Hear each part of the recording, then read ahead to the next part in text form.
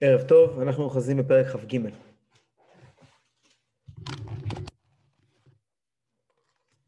אנחנו אוחזים בפרק כ"ג. אני אסכם את מה שדיברנו עד עכשיו. בפרקים הקודמים דיברנו על ביטול העולמות, על זה שהקדוש ברוך הוא מחיה את העולמות בדיבור בלבד. שהעולמות הם לא ביטוי, ביטוי של הקדוש ברוך הוא, ביטוי מאוד חיצוני, כמו שהדיבור של האדם ביחס לאדם. והקדוש ברוך הוא מחיה אותם, והקדוש ברוך הוא מצידו כאילו הם לא קיימים. כמו שדיבורו של אדם, שאדם מדבר, אז ביחס לנפש, כאילו הדיבור הוא לא קיים. כי ביחס לנפש, הדיבור אין לו שום תפיסת מקום, הרי הדיבור בא לבטא איזשהו פרט מסוים מתוך המחשבות שלי, שכל המחשבות שלי הם תוצאה של עצם היותי אני. ברור שלאני שלי אין שום משמעות, אמרתי ככה או לא אמרתי ככה. למרות שהדיבור כן מבטא אותי. אז ככה העולמות, שהכל נהיה בדברו, העולמות נבראו בדיבורו של הקדוש ברוך הוא, כל פרט בעולם, אבל זה לא הפירוש שהקדוש ברוך הוא תלוי בזה, מורכב בזה, אין לו בלבדו. והקדוש ברוך הוא כביכול מסתתר מאיתנו בעולם. הוא מייצר מצג שווא, שבו אנחנו רואים כביכול את הדיבור האלוקי, את היצירה כולה, כדבר נפרד ממנו, למרות שזה לא אמת, למרות שהקדוש ברוך הוא המציאות היחידה. ובזה הדיבור האלוקי שונה מהדיבור האנושי. הדיבור האנושי הוא רק נראה, הדיבור האנושי הוא באמת יוצא מן האדם אל החלל החיצון, מה שאין לקדוש ברוך הוא אין חלל חיצון. באמת זה הכל כעדי קמצא דלבוש ממנו בי, כמו החגב, או המקק הזה שיש לו לבוש, והלבוש זה חלק ממנו. חגב, הלבוש זה חלק ממנו. ככה הקדוש ברוך הוא כאילו מסתתר, אבל ההסתתרות שלו היא חלק ממנו, זה אותו דבר. אבל כחלק מההסתתרות הזאת, הקדוש ברוך הוא מאפשר סוג של אוטונומיה. יש כזה שאלה ששואלים, האם האלוקים יכול לברוא דבר שהוא אבן שהוא לא יכול להרים אותה? והתשובה היא כן, הוא ברא. שזה האוטונומיה המחשבתית של האדם. השכל האנושי, התודעה האנושית זה אבן שהאלוקים ברא והוא לא יכול להרים אותה. הקדוש ברוך הוא ברא לנו תודעת כזב, תודעה שבעצם גורמת לנו לחשוב שהעולם מתנהל מעצמו, העולם הוא...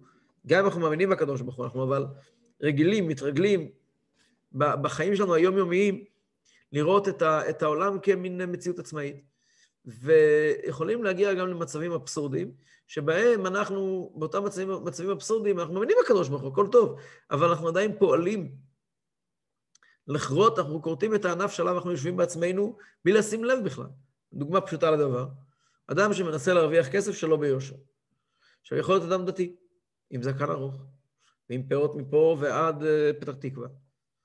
אבל הוא מוכן להרוויח שלו ביושר. עכשיו, נשאל את האדם הזה, תגיד לי, מי נותן לך פרנסה? תגיד הקדוש ברוך הוא. תגיד לי, יהודי יקר, והעסק שאתה עושה, מה הוא? זה רק כלי לברכת השם, זה שום דבר לבד, זה רק כלי לברכת השם. תגיד לי, נראה לך שהקדוש ברוך הוא נותן לך פרנסה בכלי פגום?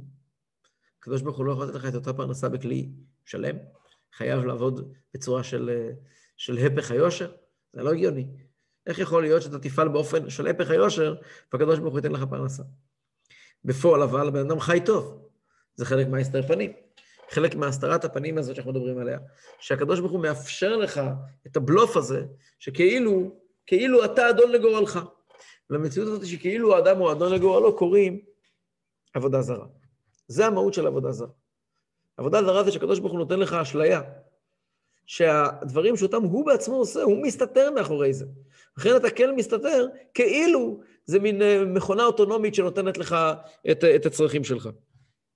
באמת, שמסתכלים בדברי הנביאים, מסתכלים בספר שופטים, ישעיהו, ירמיהו, רואים עד כמה הייתה נהירה בעם ישראל עבודה זרה. מה זה עבודה זרה? עבודה זרה, למשל, עבודת הבעל. מה זה עבודת הבעל? אנשים עבדו את הבעל. מה זה עבודת הבעל? בעל זה אלוהי הגשם. פרנסה. כן? ההשערה זה הפוריות. הבעל זה הגשם, זה הפרנסה. אנשים האמינו בקדוש ברוך הוא. איך אומר אליהו הנביא? אתם מאמינים בקדוש ברוך הוא, כן? אם השם הוא אלוקים לכו אחריו, אם הבעל לכו אחריו. זאת קריאה שחוזרת ומהדהדת בכל דור ודור. בכל שעה ושעה.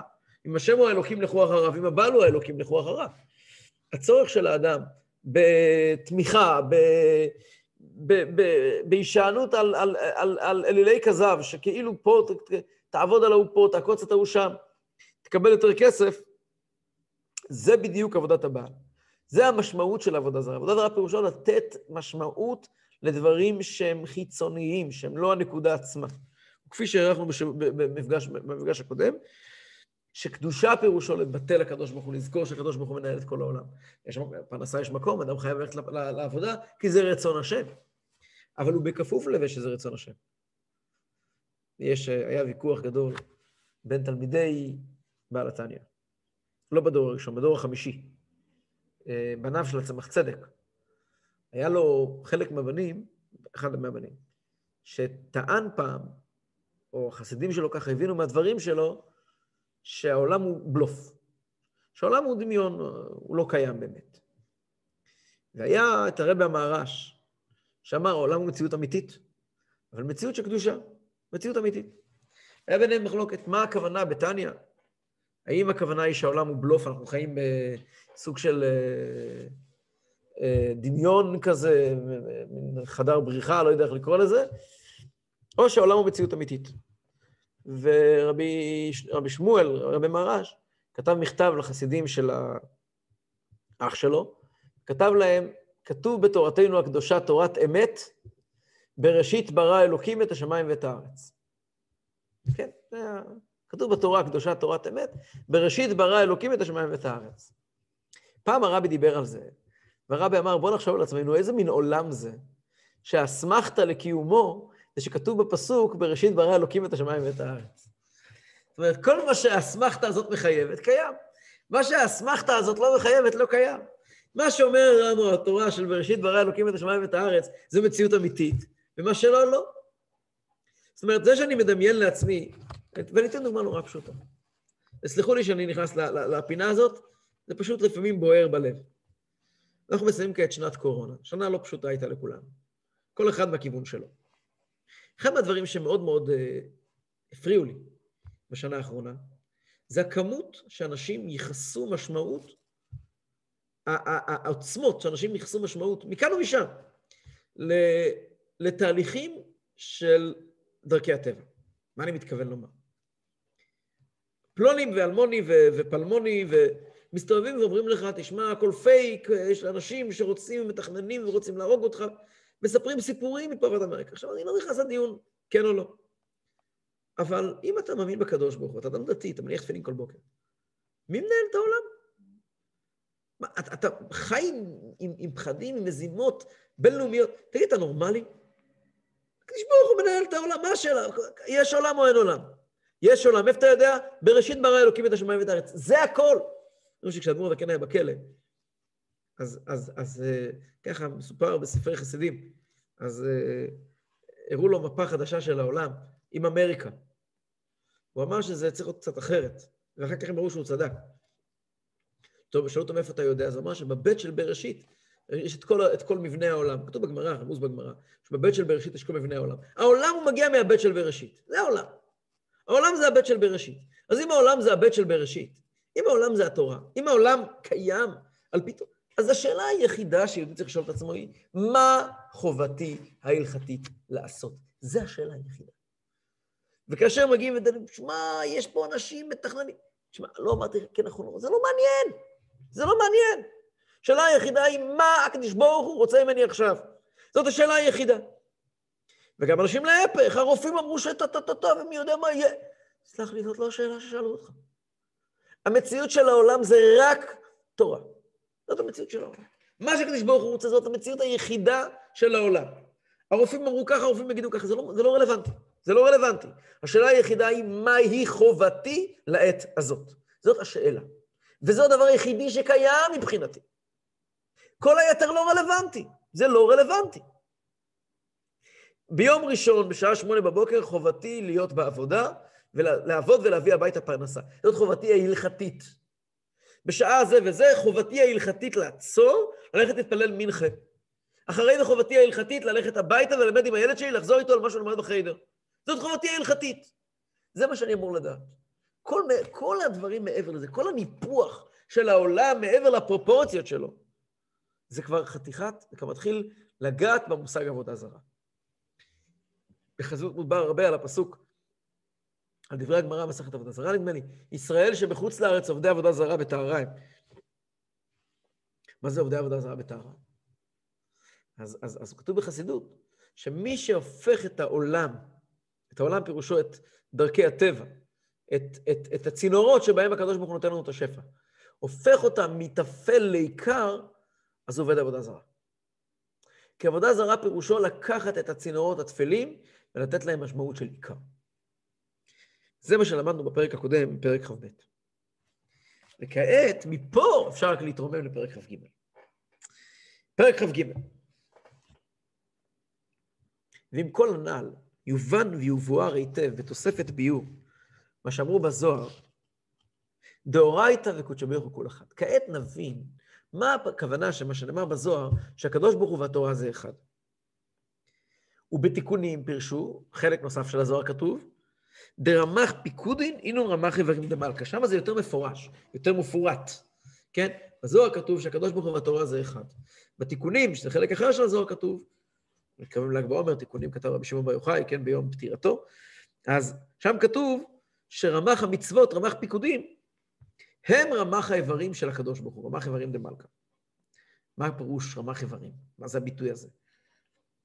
אומר אדמו"ר הזקן, לפי שהמצוות הן פנימיות רצון העליון, וחפצו האמיתי, המלובש בכל העולמות העליונים ותחתונים להחיותם. כי כל חיותם ושפעם תלוי במעשה המצוות של התחתונים כנודע. אני אנסה להסביר את המילים האלה שקראנו עכשיו. יש רשימה שהרבי כתב לעצמו, לפני שהרבי נהיה רבי. שם הוא כותב ככה.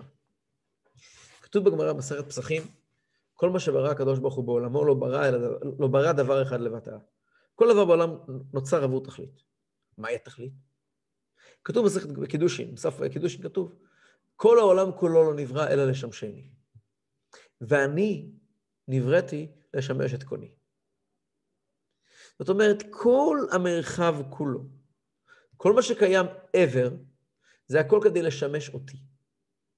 ואני פה כדי לשמש את הקדוש ברוך הוא. נתרגם את זה. כותב הרבי שם כך. מה פירוש? שום דבר לא נברא לבטלה. הרבי לוקח לנו דוגמה קיצונית. למה הקדוש ברוך הוא האציל את עולם האצילות? עולם האצילות זה חלק מהקדוש ברוך הוא. לא ניכנס כעת מה זה עולם האצילות, זה לא התחום שלנו. למה הקדוש ברוך הוא האציל את עולם האצילות? אומר הרבי, כיוון שכאתה יהודי, תלמד על עולם האצילות, ובזה תקיים שני עניינים. א', תקיים מצווה של ידיעת האלוקות, מצוות עשה מן התורה של ידיעת השם. 2, שעל ידי זה תקבל חיות בתפילה. ולכן הקדוש ברוך הוא האציל את עולם האצילות. ואם זה לא היה מועיל לך, אז או שהקדוש ברוך הוא לא היה מאציל את עולם האצילות, או שאתה בעולם שלך לא היית יודע מעולם האצילות. העולם הוא סובב סביבי. מה שאני יודע חייב להיות מאורגן כחלק מעבודת השם שלי. אם אני יודע, למשל, עוד דוגמה שמופיעה שם. למה הקדוש ברוך הוא ברא לי אבא ואמא? אז התפיסה הרגילה מגיעה ואומרת, הוא ברא לי אבא ואמא כדי לברוא אותי, זה הדרך של העולם. לא. הסיבה שיש לי אבא ואמא זה כדי שאני אוכל לקיים את מצוות כבד את אביך ואת אמך. לכן יש לי אבא ואמא. למה להורים שלי יש בן? כדי שהם יוכלו לחנך אותו לתורה מצוות. אבל לי למה יש אבא ואמא? כדי שאני אוכל לקיים את מצוות כבד את אביך ואת אמך. ולמה יש לי ילדים? כדי שאני אוכל לחנך אותם. ולמה יש לי בת זוג, אישה? כדי שאני אוכל לקיים את כל המצוות שקשורים לאישה, לכבד אותה ולהדר אותה, וכמו שכתוב בהלכה, אוהבה כגופו, מכבדה יותר מגופו. ולמה יש לי חברים? כדי שאני אוכל לא לדבר עליהם לשון הרע. כדי שאני אוכל לעשות להם טובה. לכן הם קיימים. ואם מגיע מישהו ומרגיז אותי, זה כדי שאני אוכל לא להתרגז. כל העולם סובב סביב עבודת השם שלי. וזה מדהים, זו חשיבה מטורפת, שמגיעה ואומרת, כל מה שקיים בעולם זה אני והקדוש ברוך הוא. הרבי פעם אמר, מה פירוש השלושה דברים העולם עומד? להסתכל בשלושה דברים, ואין אתה בא לידי עבירה, בשבת אנחנו נגיד בפרקי אבות. אז כתוב בפרקי אבות, כן? דע מאין באת, או לאן אתה הולך? המשנה אומרת 3 פעמים, התחלה אומרת, תסתכל בשלושה דברים, ואין אתה בא לידי עבירה. אז הרבי מסביר שזה לא הכוונה דע מאין באת, הרבי שמפרש את המשנה 3 חלקים, אבל תסתכל בשלושה דברים, אומר הרבי, הכוונה היא תזכור שיש את הקדוש ברוך הוא, יש אותך, ויש תורה ומצוות. זה הכל. ואז אין אתה בא לידי עבירה. תסתכל בשלושה דברים, ואין אתה בא לידי עבירה. תתבונן בזה, שכל מה שקיים במרחב זה 3 דברים. אני, הקדוש ברוך הוא, זה המשימה שלי בעולם. והיחס שלי לקדוש ברוך הוא. זה הדברים היחידים שקיימים. ואם פלוני מרגיז אותי, זה חלק מהסיפור שלי. פלוני הוא סך הכל טריגר. בלשונו של הרבי באותו מכתב, באותו איגרת שכותב לעצמו, אותו רשימה, כל העולם כולו אינו אלא שדה ניסיון אחד גדול. אז העולם באמת באמת זה מקום, מרחב, שבו אני יכול לדבוק בקדוש ברוך הוא. זה המרחב. וכאשר מישהו מרגיז אותי, אז זה כדי שאני לא אתרגז. ואם יש לי יהודי, חבר שעשה לו טובה, וסתם, הערת אגב, מה שפחות לדעת יותר טוב, ויוסיף דעת, יוסיף מכאוב. כי כל דבר שאתה יודע, אתה אמור לקשור לעבודת השם. אז בעצם, מה אנחנו בעצם אומרים? טוב, זה מה שאמרתי כעת, זה כשאני מסתכל ממני החוצה. ואם ניקח רגע מבט עילי על כל העולם, אז כל העולם קיים בשביל התורה והמצוות. אגב, זו תפיסה הפוכה לגמרי מהתפיסה המקובלת. כל פרק בתניא, לא תמיד אני מדגיש את זה, תניא, כל מילה בתניא היא מהפכה. לפעמים אנחנו קוראים תניא, ולא מבינים שכל מילה פה היא מהפכה. מה העולם אומר, ומה אומר אדמו"ר הזקן? בדיוק הפוך. העולם אומר ככה, אתה חי, ואתה קיים, ויש לך בעולם הזה כך וכך דברים לעשות. משפחה וחיים, יש לך אבל כמה הערות אזהרה. אל תגנוב, אל תרצח, תאכל כשר, כי נר מצווה ותורה אור. המצוות והתורה הם יאירו את דרכך בעולם. אתה תצליח בעולם באמצעות התורה. אדמו"ר הזקן מגיע ואומר, יש בעולם דבר אחד, תורה ומצוות. בשביל זה יש לך מכונית ויש לך בית. בדיוק הפוך, לא הפירוש, יש לך מכונית ועכשיו תקיים במצווה. לא, יש לך מצווה, לכן יש לך מכונית. זו תפיסת עולם בדיוק הפוכה. קוראים לזה ייחוד העילה, תפיסת עולם של איך הקדוש ברוך הוא מסתכל על הדברים, לא איך אתה מסתכל על הדברים. זו מריבה מאוד עולה, ישנה בין שתי תפיסות עולם, תפיסה שנקראת דעת תחתון ותפיסה שנקראת דעת עליון. תפיסה שלנו המובנית היא, אני פה, אני ודאי פה. אומרים פעם היה אחד מהחסידים, בדורות הראשונים, שהיה עובר ממקום למקום לעשות נפשות לחסידות. הגיע לזה עיירה, והרב העיר, הגיע איזה מגד, איזה דרשן, אז הוא אומר, הוא מאוד פחד מהדרשנים, הוא יודע, הדרשנים חצי מהם חסידים, ומגיעים לפה ולוקחים את החבר'ה הצעירים, הטובים, ולוקחים אותם, אוי ואבוי, צריכים עוד להיזהר מהם. אז הדרשן נראה, אדם נשוא פנים, מגיע לרב, אני יכול לדרוש פה בשבת, אומר לו, רב, לא יודע, לא מכיר אותך, מי אתה? מה אתה אומר על החסידים והמסנגדים? על המחלוקת הגדולה. אומר לו אותו יהודי, חסידים והמסנגדים, אתה יודע, אני אגיד לך את האמת, חסידים חושבים רק על עצמם. המסנגדים חושבים רק על הקדוש ברוך הוא. או, אתה עכשיו התחלת לדבר לעניין, בוא תן דרשה ליל שבת, הוא נותן ליל שבת, חוזר כמה מאמרים בליקוטי תורה, שבת ביום, עוד כמה מאמרים בקיצור, כל הצעירים בקהילה ככה נדלקו. סעודה שלישית אומר לו, נו, עכשיו נדבר. רבותיי, רציתי להגיד לכם, מסנגדים חושבים רק על הקדוש ברוך הוא, מחסדים רק על עצמם. ואני אגיד לכם למה. כל מה שאמרתי לכם בשבת זה הכל תורת חסידות. החסיד, אצלו הקדוש ברוך הוא ישנו, זה דבר ברור. הוא רק חושב, למה אני פה, מה התפקיד שלי עכשיו, חושב על עצמו כל הזמן.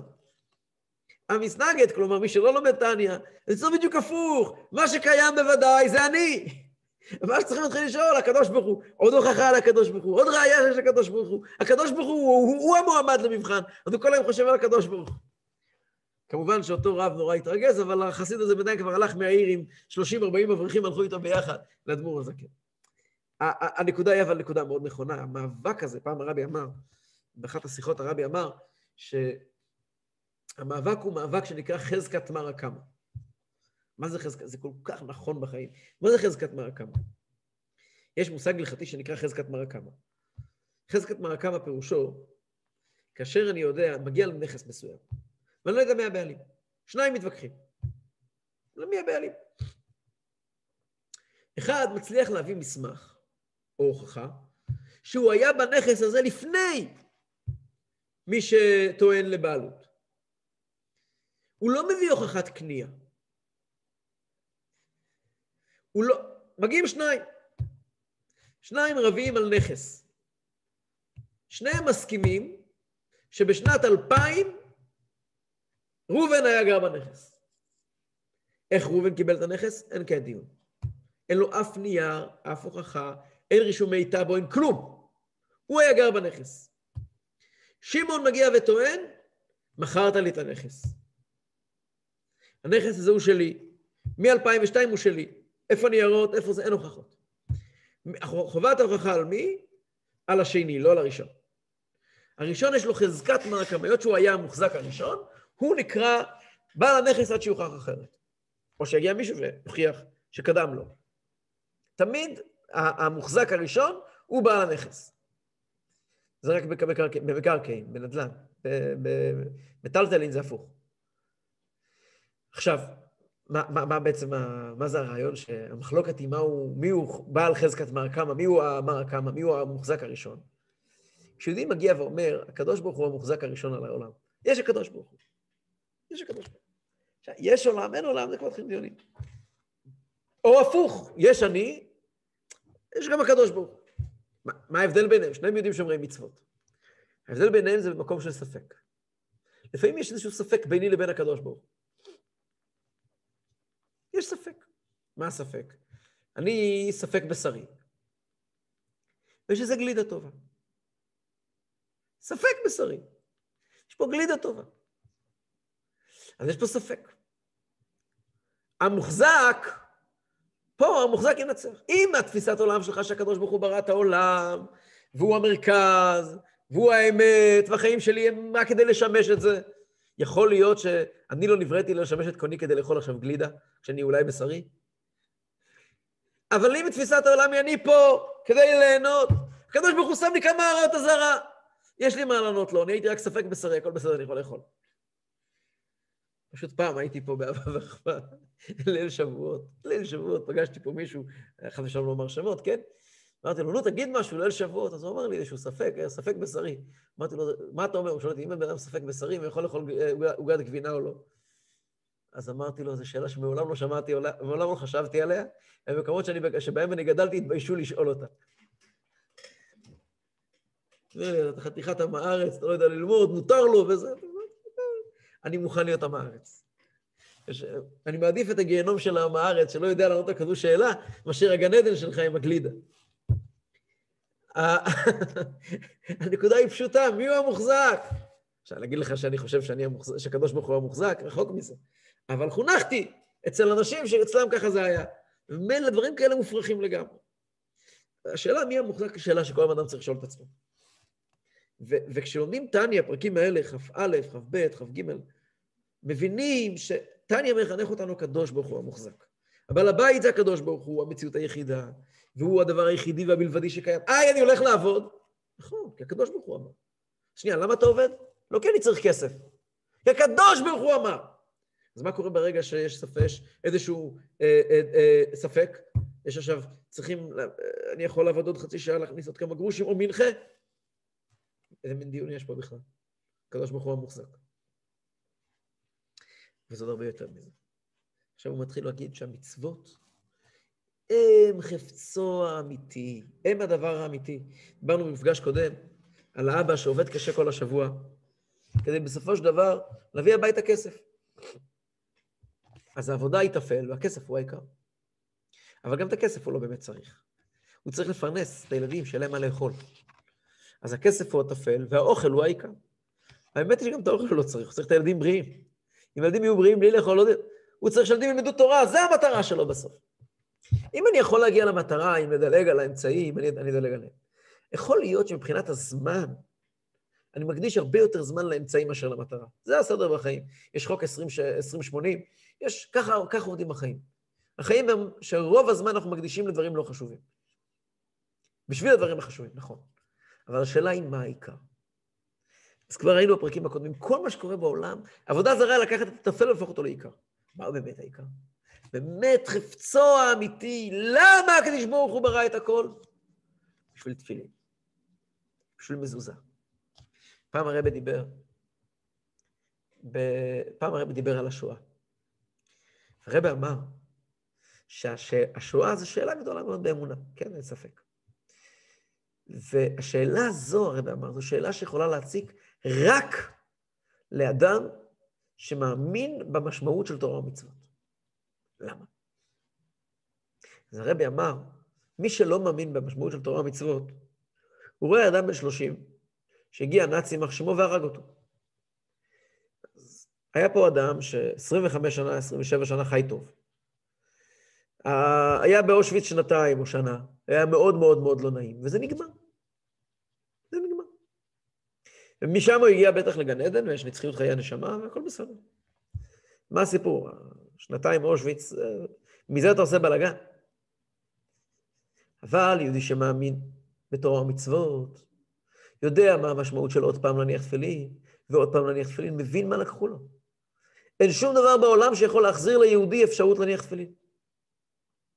אין, גם לא בעולמות העליונים, נצחיות חיי הנשמה, גן עדן, שום דבר לא עונה על זה.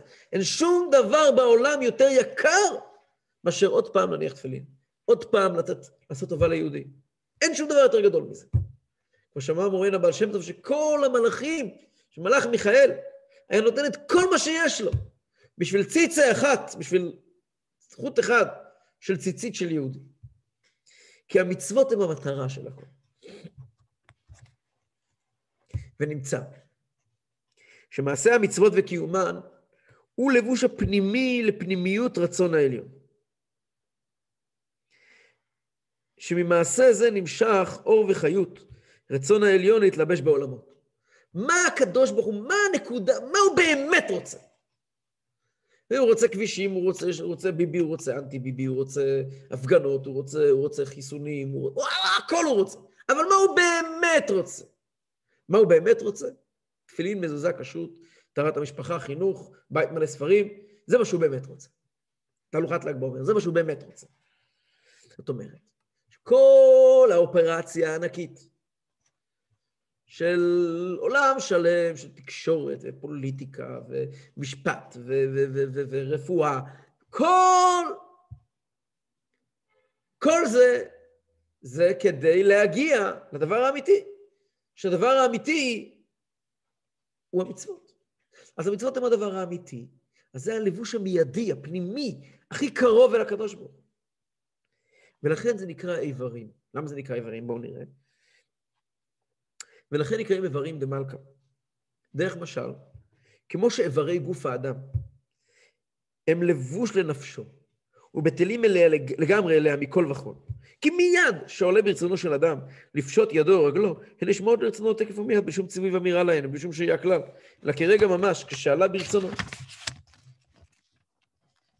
כך דרך משל החיות של מעשה המצוות וקיומן, הוא בטל לגמרי לגבי רצון העליון המלובש בו, ונעשה לו ממש כגוף הנשמה.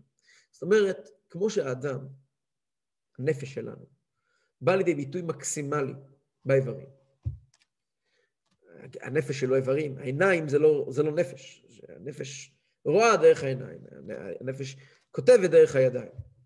אז יכול להיות שהנפש צריכה ללבוש בגדים גשמיים, ובגדים רוחניים, שמחשבה דיבור מעשה, ויש המון דברים שהנפש צריכה כדי להתקיים כאן. אבל היא באה לידי ביטוי מיידי, מעשי וברור באמצעות האיברים. אין שיהוי. ברגע שאני רוצה להרים את היד, אני מרים את היד. זה לא תהליכים, זה מיד קורה, זה הדבר האמיתי. המצוות הם הדבר. מה הקדוש ברוך הוא באמת רוצה? תפילין, מזוזה, כשרות וכו'. זה מה שהקדוש ברוך הוא באמת רוצה. שבת. זה מה שקדוש ברוך הוא באמת רוצה. כל היתר זה דברים שצריכים לעשות איתם תהליך. קדוש ברוך הוא ברא עולם, ברא טלפון. בטלפון הזה יש בו צדדים שאני יכול לשכוח מה העיקר ומה הטפל. ויש לי פה משימה לקחת את הטלפון, ולשים עליו חסימה של בית דין רבני חב"ד, או כל חסימה אחרת. ואז לקחת אותו, ולהשתמש בו במידה ובמשורה. להשתמש בוואטסאפ רק כמה שעות ביום. ואז, וצריכים ככה וככה וככה וככה וככה, ואז, הנה גיליתי בטלפון את המטרה שלו והתפקיד שלו לשרת את הקדוש ברוך הוא. על תפילין לא אומרים את זה. תפילין זה רצון הקדוש ברוך הוא. החיים הם בשביל תפילין. תפילין הם לא כדי לקחת אותי לאיזשהו מקום. תפילין לא באים לרומם אותי. תפילין הם לא מתחילים תהליך. תפילין הם הסוף של התהליך. הקדוש ברוך הוא אמר, תניח תפילין, זה הדבר. זה הדבר. איך כתוב בפרשה שבוע שעבר? זה הדבר אשר ציווה השם תעשו, וירא עליכם כבוד השם. זה הדבר. תפילין, מזוזה. היה פעם בן אדם שהרופא אמר לו, דוד שלי, יש כמה סיפורים כאלה, היה לי דוד. השבוע הבא יורצייט שלו. הקדיש לו באמת את השיעור, השבוע יורצייט שלו, הקדיש לו את השיעור לנשמתו. קראו לו לייבל רסקין. הוא היה שליח של רבי במרוקו 50 שנה. וכאשר הודיעו לו, הרופא הודיע לו, שימיו קצובים, אז התגובה שלו הייתה, הוא היה במונטריאול, אצל הבנים שלו, הוא היה בכאילו תשלוח בקיצור, והרופא אמר, הוא לא הרגיש טוב, הרופא אמר לו שיש לו את המחלה במצב מאוד מתקדם, נשאר לו 0.5 שנה לחיות. אז הוא אמר, אוקיי, אני כעת אסע למרוקו, שם הוא היה גר, לקזבלנקה, ושם יש לי 0.5 שנה אמרת. אז מה המשימה שלי ל0.5 שנה הקרובה? כך מיד אמר לעצמו, מה המשימה 0.5 שנה? אני אסע חזרה למרוקו, ואני אדאג למנות את האנשים שיעשו, ומי הכי מתאים לכל דבר, ואני אוכל לעבוד. האדם צעיר, הוא לא אדם זקן. הוא נסע בשביל נפש, בשוויון נפש. הוא נסע למרוקו, הגיע לקזבלנקה, עשה אסף, אמר, רבותיי, אני חולה, הרופא אמר שיש לי 0.5 שנה לחיות, אז תקשיבו. ישב, העניין הזה וזה צריך להיות ככה, סידר את הכל, ארגן את כולם, 0.5 שנה ראה שהדברים עובדים, חזר למונטריאול, נפטר, וזכה להיקבר ליד האוהל של הרבי. נפטר בלי להיבהל. 0.5 שנה, מה התפקיד שלי עכשיו? הוא לא נבהל. יש לי שליחות מהרבי, להקים מוסדות חב"ד במרוקו. זה התפקיד שלו, 50 שנה הוא עובד בזה. עכשיו 0.5 שנה, מה נבהלת? יש לך תפקיד עכשיו. אני לא המרכז, התפקיד הוא המרכז. ככה הוא חי כל החיים שלו. זה, אגב, הבן אדם כזה, הוא נפטר עם חיוך על הפנים. כי החיים שלו היו מסכת אחת של מה הקדוש ברוך הוא רוצה ממני, לא מה אני רוצה. זה הפירוש, אתה יודע מה העיקר. יש הלכות לעכשיו, כל רגע יש לכל, פעם, מספרים שצמח צדק, לפני כל דבר שהוא היה עושה, היה לומד את ההלכות שלו. פעם היה איזה עניין, שהיה איזושהי הנהגה טובה, שהיה לו מאוד קשה לקיים אותה לזקנה, לא זוכר איזה הרגע זה היה. ואמרו לו שהוא צריך לבטל את ההנהגה הזאת.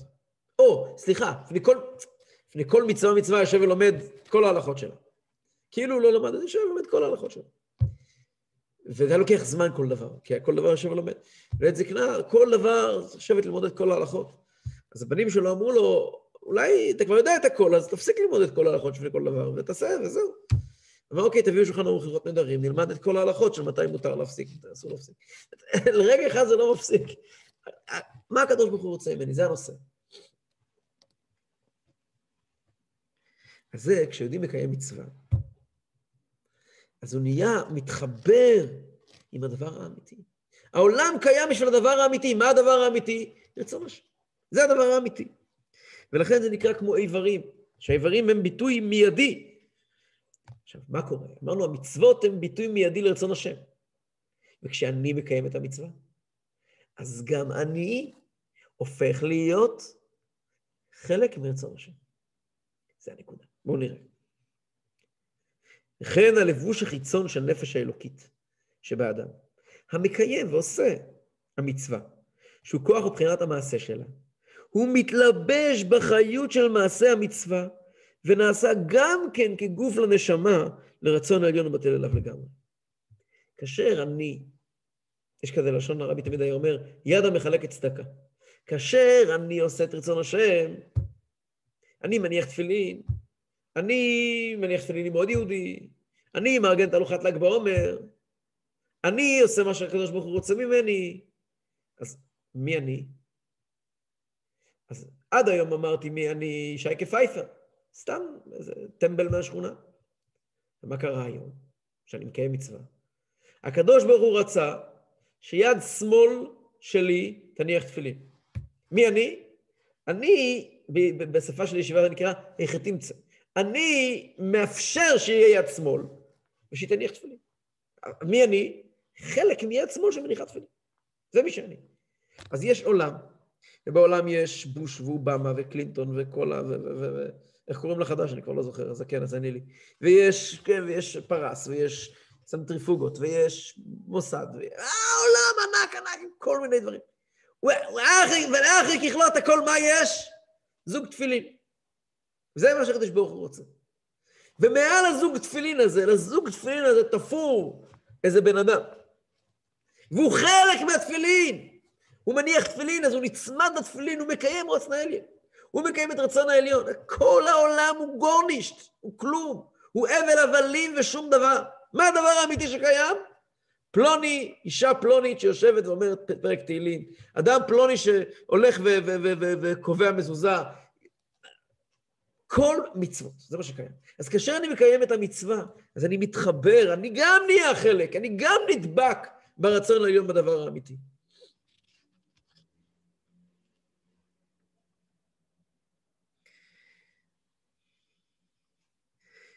ועל כן גם איברי גוף האדם, כן, המקיימים המצווה שכוח ובחינת מעשה של נפש האלוקית מלובש בהם, בשעת מעשה וקיום המצווה, הם נעשו מרכבה ממש לרצון העליון. כגון, היד המחלקת צדקה לעניים, מילים שהיו הלשון של הרבי שגורות כל כך. כל כך הרבה פעמים שמענו את זה מהרבי. יד המחלקת צדקה לעניים. מה זה יד המחלקת צדקה לעניים? מסתכלים תמונה של הרבי, כמה תמונות של הרבי יש שרואים יד המחלקת צדקה. מי שמכיר תמונות של הרבי יודע, אחד מההופעות הכי מפורסמות של הרבי זה יד המחלקת צדקה. או בדולרים, שהרבי כל יום ראשון מחלק דולרים הרבה מאוד, או שהרבי בעצם מססמת עם מטבעות היה נותן לילדים צדקה. שיתנו ישימו צדקה. אז יד המחלקת צדקה פירוש, יש צדקה. ויש יד שמחלקת את הצדקה. זה לא הפירוש שיש אני, ובאני שלי יש רצון טוב, וחלומות טובים, וכוונות טובות, ובסוף גם אני נותן בפועל פרוטה לקופה. לא. יש מצוות צדקה. ומצוות צדקה, אחד התנאים שלה זה שיהיה מישהו שייתן צדקה. אז אני חלק מהתנאים של מצוות צדקה. כמו שהקיר, הדופן השלישית בסוכה, היא תנאי במצוות סוכה, גם היד שלי היא תנאי במצוות צדקה. כשאני אוכל מצה, אני תנאי במצוות מצה. מצה צריכה להאכל, אז אני תנאי במצוות מצה. או עושה מצווה אחרת. ורגליים המהלכות לדבר מצווה. אז הרגליים מהלכות לדבר מצווה. פירוש לדברים יש מצווה, והמצווה צריכים רגליים. מצווה צריכה רגליים. זכיתי שהרגליים שלי הם הרגליים המהלכות לדבר מצווה. וכן הפה ולשון שמדברים דברי תורה, והמוח שמהרהר בדברי תורה, ויראת שמיים, ובגדולת השם ברוך הוא, כל אלו מצוות. אז כאשר אני יושב ומהרהר בגדולת השם ברוך הוא, אז מה שיש פה זה קיום מצוות, התבוננות בגדלות השם. ומתוך זה יש את כל המעטפת. וזהו שאמרו רבותינו זכרונם לברכה, האבות הן המרכבה. כתוב בחז"ל, לאברהם, יצחק ויעקב, שם המרכבה העליונה לקדוש ברוך הוא. מה זה מרכבה? מרכבה זה כמו אופניים. מי שנוסע על אופניים יודע, תשאל בן אדם שנוסע על אופניים, כמה מעלות ימינה הוא צריך להטות את הגוף שלו כדי לקחת את הסיבוב הזה. לא יודע. תנסה לתכנת נסיעת אופניים באמצעות אקסל. אחרי 4 מטר אתה צריך להטות את הפלג גוף העליון חצי מעלה ולהזיז, אי אפשר, בסוף הכל מספרים. אבל כדי לרכוב באופניים צריכים לרכוב באופניים. רוכבים באופניים, אתה רואה את היעד, הגוף שלך כבר עושה את מה שצריך לעשות. כן? גם אפילו ברכב זה ככה. מי שיודע לנהוג, אחרי שנוהגים תקופה של זמן, אתה כבר לא יודע מה הפעולות אפילו. זה פעולות מכניות שאתה עושה אותן, נניח חלק ממך, הרכב נוסע, אתה נוסע. אתה יודע איפה אתה צריך לנסוע, והרכב כבר נוסע. כשאתה לא יודע איפה צריך לנסוע, אתה מתחיל לצרות. אז זה נקרא מרכבה. מה זה מרכבה? האדם יורד על סוס מההר. יורד ככה, כן? אתה רואים את העשן ככה, לא עשן, את האבק ככה מאחורי הסוס. הוא יורד על איזשהו דרך, מביא, יורד עלינו. מרכבה פירושו הקדוש ברוך הוא רוצה להתגלות בעולם. יש לו מרכבה, מרכבה זה גילוי שלו. מי הגילוי של הקדוש ברוך הוא בעולם? אברהם, יצחק ויעקב. למה? אומר אדמו"ר הזקן, שכל איבריהם, אגב, אתם פרשת, אנחנו נמצאים בחודש אייר, אייר ראשי תיבות אברהם, יצחק, יעקב, רחל, שזה 4 רגלי המרכבה. אז שכל איבריהם כולם היו קדושים ומובדלים מענייני עולם הזה, ולא נעשו מרכבה רק לרצון העליון לבדו כל ימיהם. אברהם, יצחק ויעקב ורחל, 4 רגלי המרכבה, כל החיים שלהם לא היה להם שום משהו משל עצמם. רק של הקדוש ברוך הוא. אז כל אברהם היה מה השם רוצה. כל יצחק היה, לא היה שום דבר חוץ מזה. לא היה מרכבה. פעם ראיתי בספרי פולין כתוב, עכשיו שמרתי את זה פה פעם, שמרתי שכתוב בפרשת העקדה, שאברהם אבינו אמר, וישלח אברהם את ידו, ויקח את המאכלת לשחוט את בנו. מה זה? וישלח אברהם את ידו, הוא מינה אותה, נתן לה ייפוי כוח ליד שלו. וישלח אברהם את ידו, ויקח את המאכלת. ויקח אברהם את המאכלת, מה צריכים פה את כל האריכות הזאת? ראיתי פעם אחד מספרי פולין, שהוא הסביר על פי הקטע הזה בתניא, שאברהם מעולם לא, הוא התנהג בצורה טבעית, מה שרצון השם. כל החיים שלו לאברהם, הוא עושה את רצון השם באופן טבעי. פתאום פה, הקדוש ברוך הוא אמר לו, העלהו לי לעולה, הקדוש ברוך הוא לא אמר לו שוחטהו. אבל אברהם מבין שזאת המשימה שלו. הוא היה צריך לשלוח את ידו, להתנגד לטבע שלו, ולקחת את המאכלת כדי היה נגד הטבע שלו, כי זה לא היה רצון השם שיקח את המאכלת. רצון השם היה שהוא לא ייקח את המאכלת. אז לכן, יש פה וישלח אברהם את ידו ויקח את המאכלת. כי כל חייו הוא היה ביטול וביטוי מוחלט לרצון העליון. גם בדורות האחרונים ראינו את זה אצל רבותינו נשיאינו. ידוע שהרבי רש"ב מאוד סבל על האוזניים שלו. למה הוא סבל על האוזניים שלו? אז הרבי פעם אמר בשיחה, שפעם אחת הרבי רש"ב אמר מה אמר. בחדר מצד שמאל ישבו כמה אנשים פטפטו, וזה מאוד הפריע לו. אז הוא משך את כוח השמיעה מהאוזן. זה יצא לו אחר כך בעיות, הוא לא שמע יותר באוזן הזה. ובאמת, שליטה מוחלטת על פי רצון העליון. אז כשהיה את אספת הרבנים הגדולה בפטרבורג, מפורסמת, היו כל מיני עניינים. בין היתר, היו כמה עניינים שעמדו להכרעה. ולא כל דבר הרבנים ידעו מה טוב לנו, מה לא טוב לנו. בגדול היו 2 שניהלו את האספה מצד החרדים לדבר השם. זה היה רבי רש"ב ורב חיים מבריסק. היה עניין מסוים שעלה לדיון, והרבי רש"ב אמר את דעתו. והוא סיים ואמר, אני לא יודע בעצמי למה אני אומר ככה, אבל ככה אני אומר. אז הרב חיים מבריסק קם ואמר, הרבי מלובביץ', אם אתה ככה אומר, כי ככה אתה אומר, אם היית אומר סברה, יכולתי לחלוק עליך. אתה אומר, כי ככה אתה אומר, כולנו מחויבים לך. אנחנו עושים מה שאתה אמרת. אבל למה אתה ככה אומר? אז הרבי רש"ב אמר לו, מאז שאני בר מצווה, לא עשיתי מעשה אחד, או דיבור אחד, או מחשבה אחת, הרגלתי את כל האיברים שלי שהתנהגו על פי שולחן ערוך. וכל פרט שהם עושים זה על פי שולחן ערוך. ומילא אני לא יודע למה, אבל ככה מונח אצלי, אז זה האמת. רב חיים מבריסק, כשהיה גאון התורה וההלכה, קיבל את הדברים ואמר לכולם לשמור לדברי הרבי רש"ב. גם אצל הרבי שלנו ראינו את העניין הזה. זה עניין שבאמת, באופן המושלם שלנו, הוא שייך רק לצדיקים. הוא לא שייך לאנשים כמון.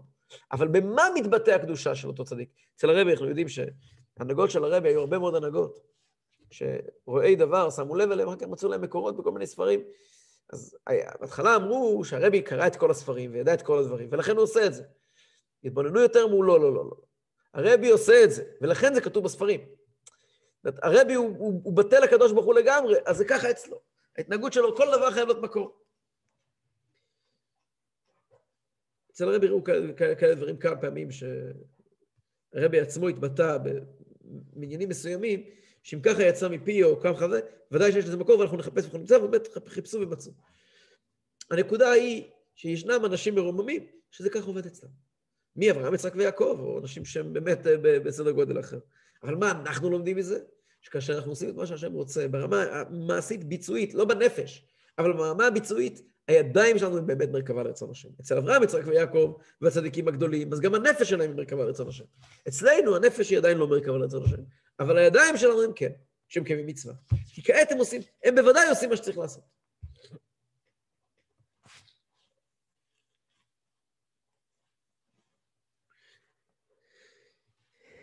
טוב, אני חושב שאנחנו נעצור כאן ונמשיך לראות השם שבוע הבא. בהצלחה לכולם ובשורות טובות. תודה רבה.